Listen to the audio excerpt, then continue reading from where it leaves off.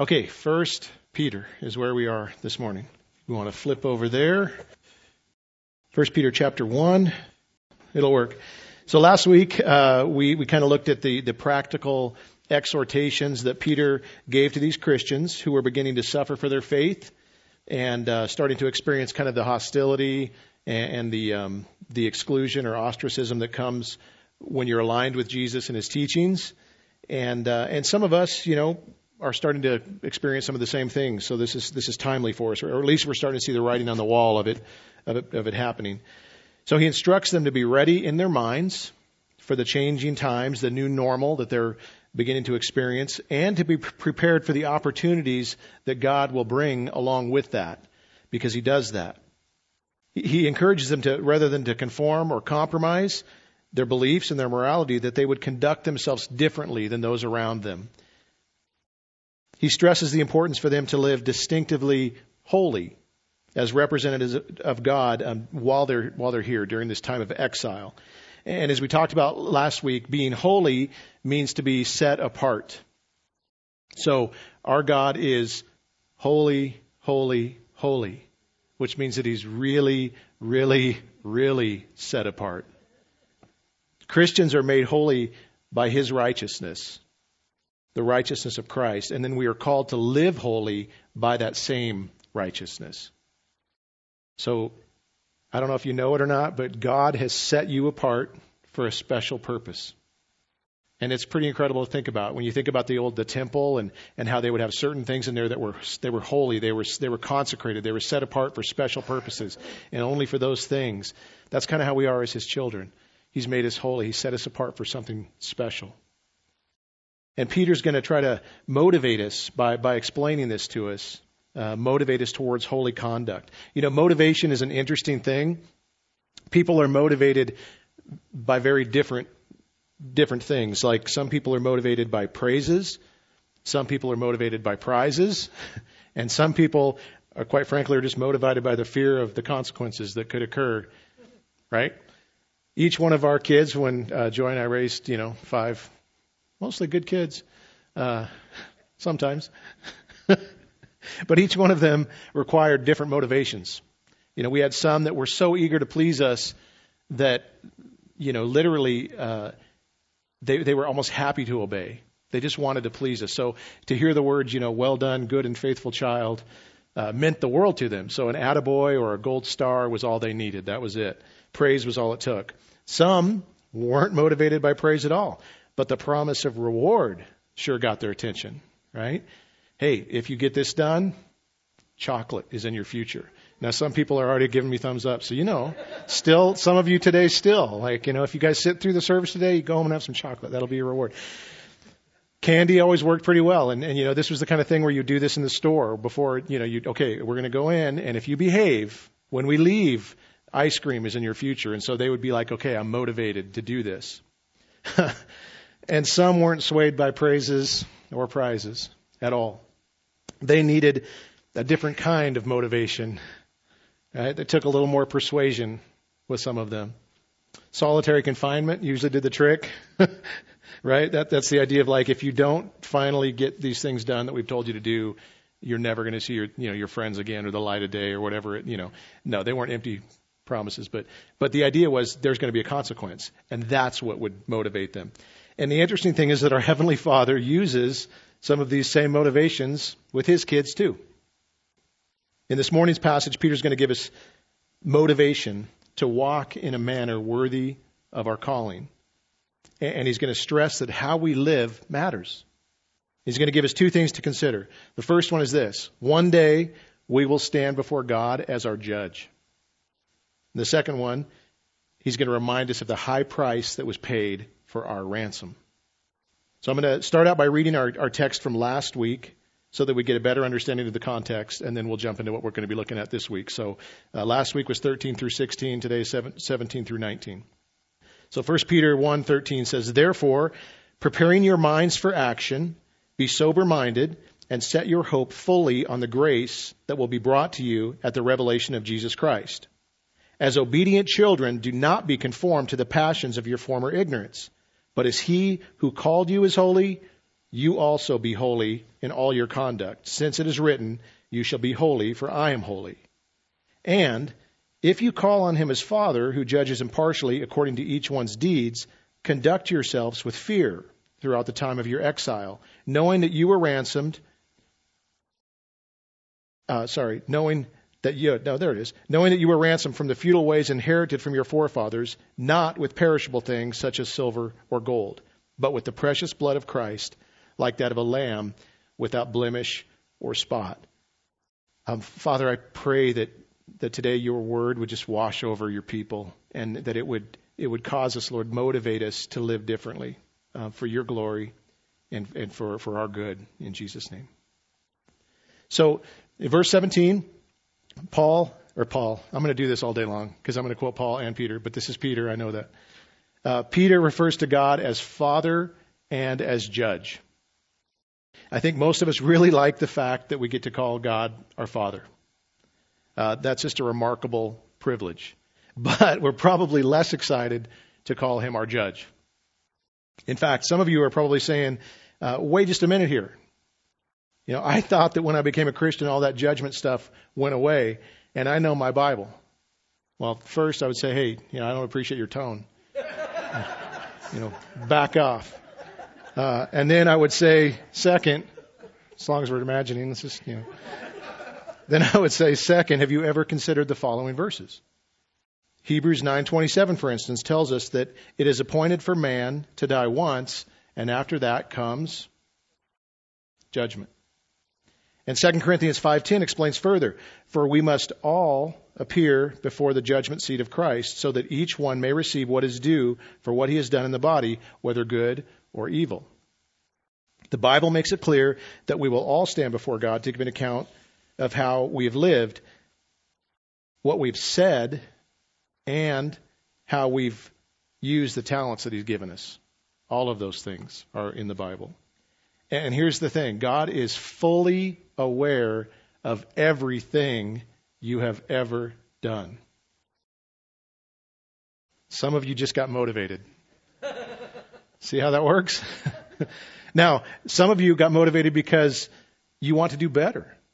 Because you want to hear his voice say, well done, attaboy, gold star. You want to hear that, right? And some of you got motivated because you realize, I'm going to have to stand and answer to a holy God for the way I've been conducting myself. And both are excellent motivations. Now, I want to make something absolutely clear here.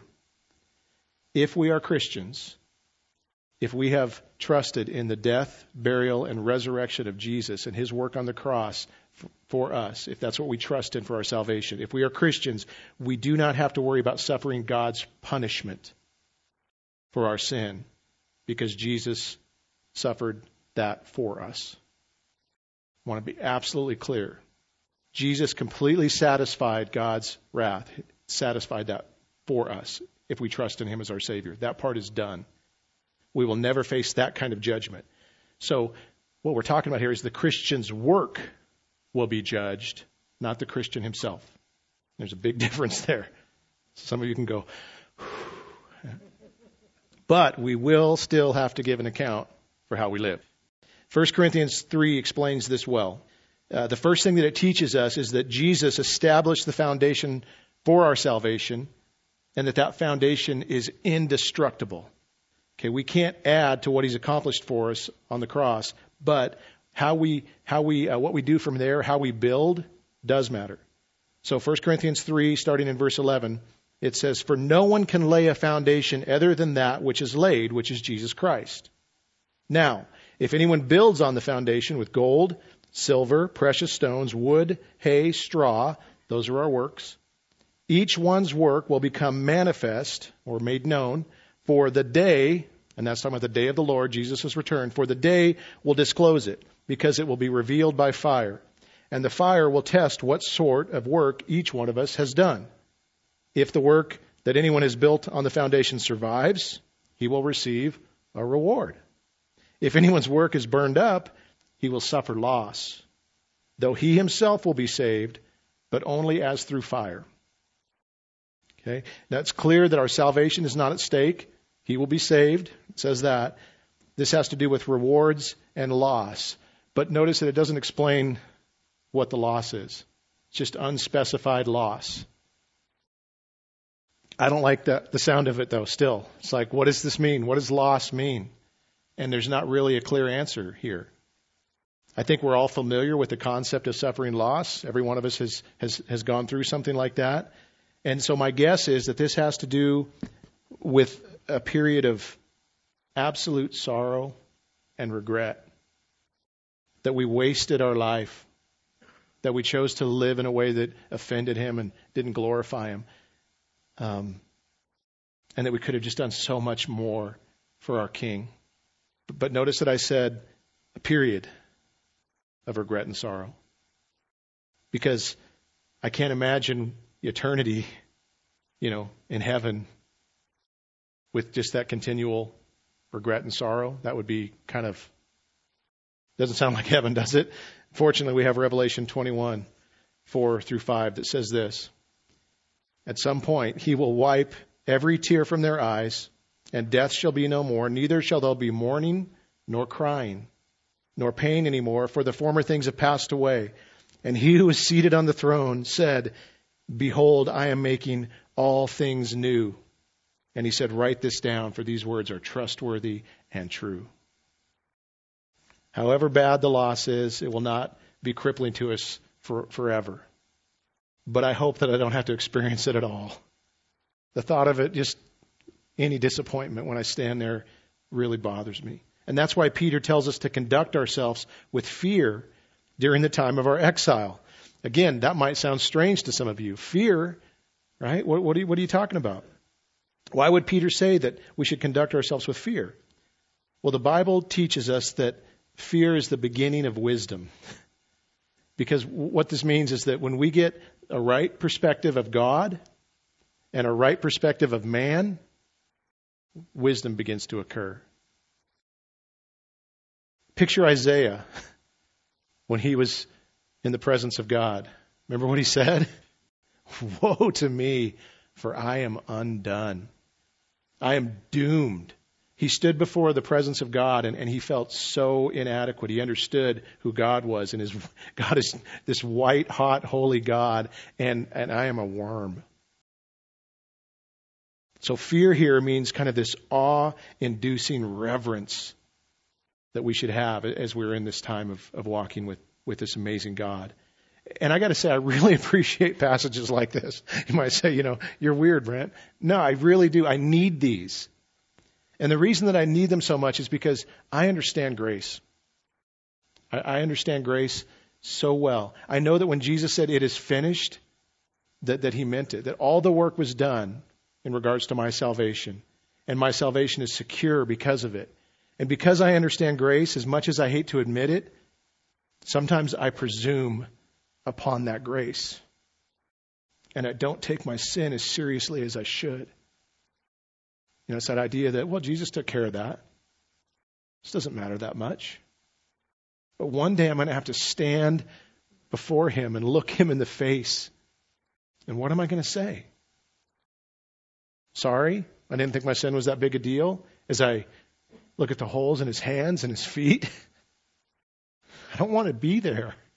I don't want to do that.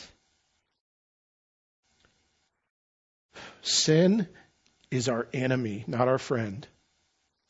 And I wish that we believed that more than we do. Someone once said, if sin had immediate consequences, there would be fewer takers. And I believe that. We don't take it seriously. We just kind of think, I don't know if you're like me, but I do this thing with all kinds of different, things. When it's in the immediate, the right here and now thing, I just act like that's not a big deal.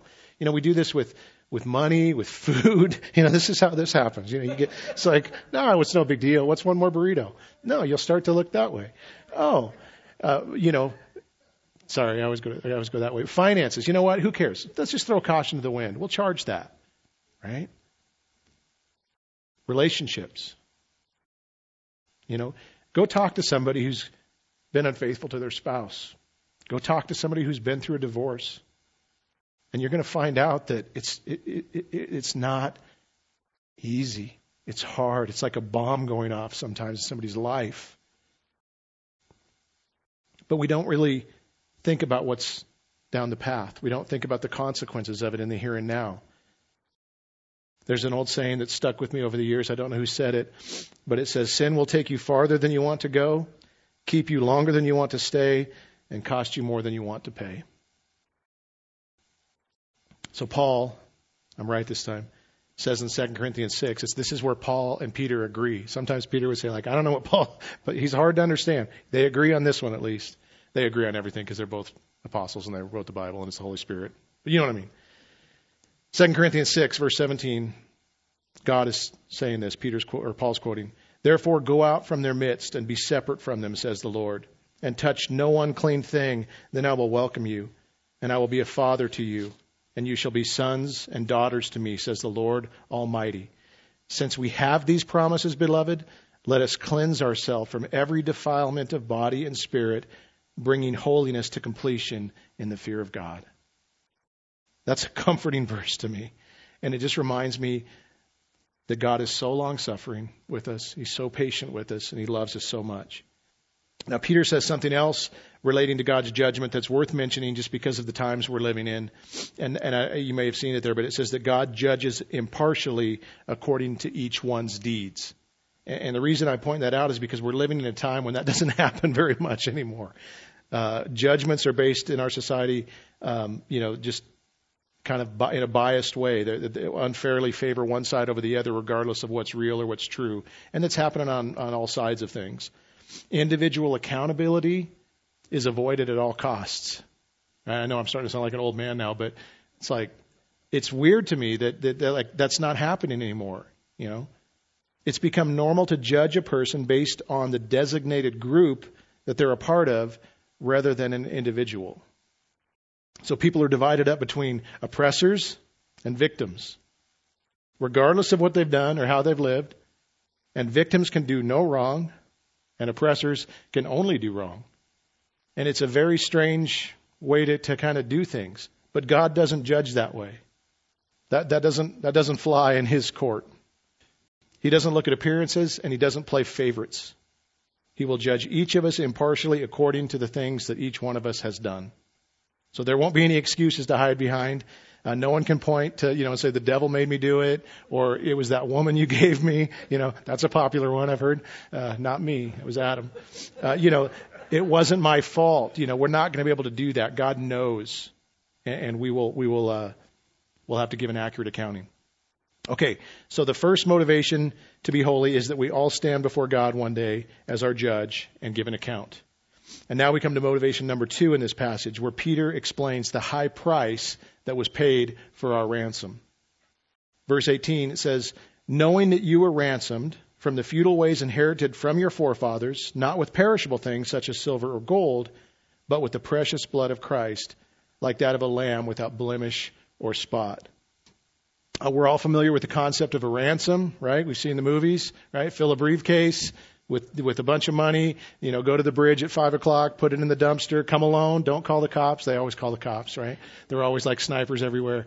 But that's the idea here. So this is how I picture this in my mind. I picture God getting a note saying, we've got Brent Maxwell. If you want him back, this is what it's going to cost. And I then picture God saying, how much? And at that point, I would imagine God would say, no way. That's way too much. That guy's worthless. You can have him. That would have made sense to me for God to have done that. And I don't say that as a self-effacing way. I just know who I am, and I understand who God is. And that's what makes sense. But that's not what he did. He paid the price of my ransom by sending Jesus to die on the cross for me, for you. Francis Chan wrote in his book, Crazy Love, this statement: the fact that a holy, eternal, all-knowing, all-powerful, merciful, fair, and just God loves you is nothing short of astonishing. And I resonate with that. It is astonishing. It's crazy love. The disparity of God paying such a high price for the sinner continues as Peter points out what our net worth was before God saved us. Peter earlier mentioned this incredible inheritance that we're going to get one day as Christians when Christ returns. But he mentions another inheritance here in verse 18, the one we got from our forefathers. And you're like, oh, I got an inheritance from my forefathers? Don't get too excited about it.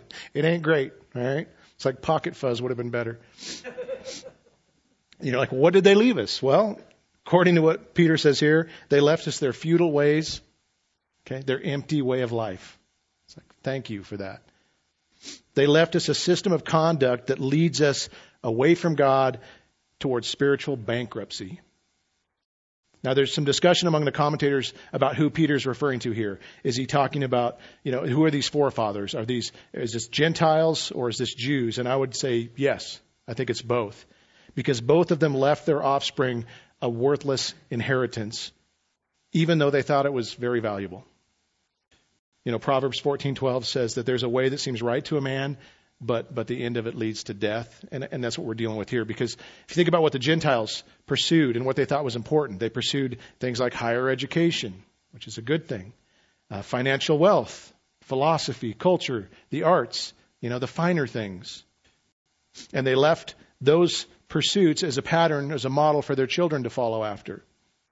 The Jews pursued holiness, which again seems like a good thing, but not in the way that we're talking about today. They were doing it by their own good works. They were trying to keep the law, follow the ceremonies, follow the religious things, and find a way to kind of make their way to God in their own righteousness.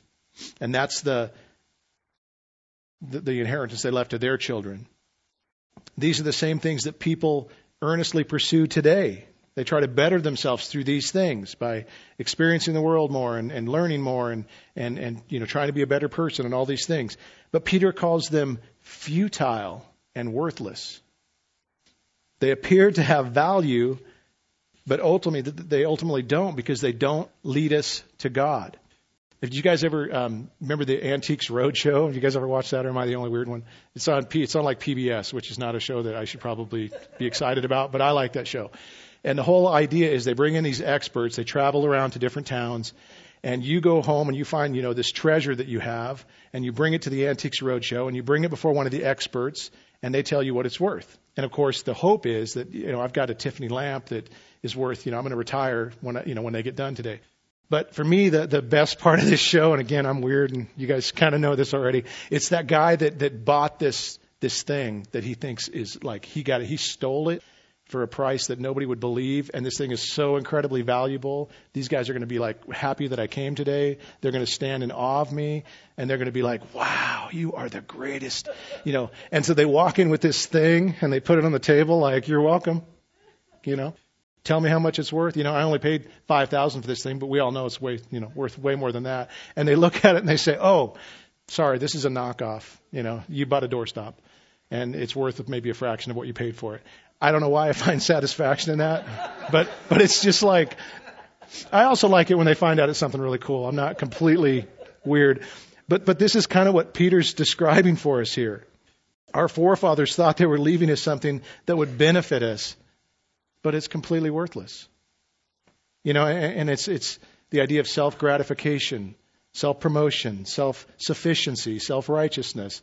Those are the things that we're talking about here. They're all based in pride. And they completely exclude the God who made us. Nothing good there. So there are two inheritances at play here. An empty way of life, right? Or an abundant life. An abundant life is what we get through Christ. One comes from following the path of our forefathers. We might call that the wide and easy path. And the other comes from placing our faith in the Lamb that takes away the sin of the world. And we might call that the narrow or difficult path. In verse 19, Peter invokes Passover imagery to describe Jesus as our Passover lamb. Verse 19 says that we were redeemed with the precious blood of Christ, like that of a lamb without blemish or spot. If you're not familiar with Passover, it commemorates the time when God ransomed his people from their slavery in the land of Egypt. Remember, he commanded Pharaoh, let my people go. And Pharaoh was disinclined to acquiesce, right? Means no. And so God sent the destroyer, to visit every home. But he told his people that if you'll sacrifice a lamb without blemish or spot and take the blood of that innocent animal and put it on the doorposts of your home, the destroyer will pass over your house and you will be spared. They were literally saved by the blood of the lamb. And of course, this all points forward to Jesus, who became that precious lamb for us. His blood was shed and applied to you so that you could live. He willingly paid that price for you. You know, Peter mentioned silver and gold in this passage. They represent the most expensive things here on earth, and they weren't valuable enough to ransom us. It took something infinitely more valuable. God had to send his son. Knowing that such a high price was paid by God for you should stir you. It should motivate you to live a life that pleases him, not because you have to, but because you get to. How we live matters. It matters to God, it matters to the people in this room, and it matters to the people outside of this place. 1 Corinthians 6:20 says, "For you were bought with a price, so glorify God in your body." A day is coming when we will stand before our amazing God and hopefully hear him say, "Well done, good and faithful servant, enter into my rest." But until that day arrives, be motivated by what we've looked at in our passage today, not out of duty, but out of delight, right? Not because you have to please God. He's pleased with you because of Christ. Now you just get to go and worship him, live a life of obedience and worship to him. There's a song we sing sometimes called "All I Have Is Christ." And I love this song. I love the lyrics to this song because it fits this passage quite well. But really it's because it's just my story written down. The first time, you're going to have a hard time believing this, but the first time I heard it, I just wept. I couldn't sing. I just looked at the lyrics and just wept. And now I'm going to try to read it. This is what could go wrong. It's going to work out perfectly, I think. But here we go. I remember Milt reading it at the other building once too, because he was struck by the same thing. Sorry, now that ain't going to help me any. All right, let's make it harder. Here it is. I once was lost in darkest night, yet thought I knew the way. The sin that promised joy and life had led me to the grave. I had no hope that you would own a rebel to your will, and if you had not loved me first, I would refuse you still.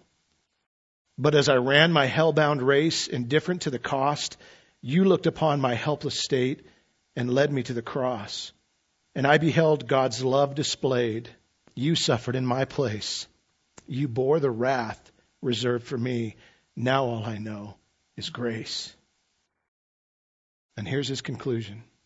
Now, Lord, I would be yours alone and live so all might see. The strength to follow your commands could never come from me. Oh, Father, use this ransomed life in any way you choose, and let my song forever be, my only boast is you. Hallelujah. All I have is Christ. Hallelujah. Jesus is my life. Father, thank you for helping me to get through that verse. Thank you so much, Lord, for your grace. Thank you that you've paid such a high price so that we could have life. And we know that it came at the expense of Jesus, Lord. And we know who we are and we know who you are, and it makes no sense. But we thank you for loving us with such a crazy love, for giving us such abundant life, and for giving us an inheritance that we have to look forward to. Father, use that to motivate each one of us to live a life just like it talks about in Romans, where we just offer ourselves as a living sacrifice that's holy and acceptable to you. Father, thank you for the people in this room and for the people that are tuned in right now, Lord. If there's anybody here that doesn't know Jesus, that doesn't know the goodness of being purchased by you and brought into your kingdom, I pray that today would be the day when they would just fall on their knees and cry out to you for mercy, that they would ask for forgiveness for their sins, and that they would turn to you and believe that what Jesus did on the cross, his death, his substitutionary death for them, his burial and his resurrection, Lord, to new life would motivate them, Father, that would cause them to just cry out to you for salvation. And we ask that in Jesus' name. Amen.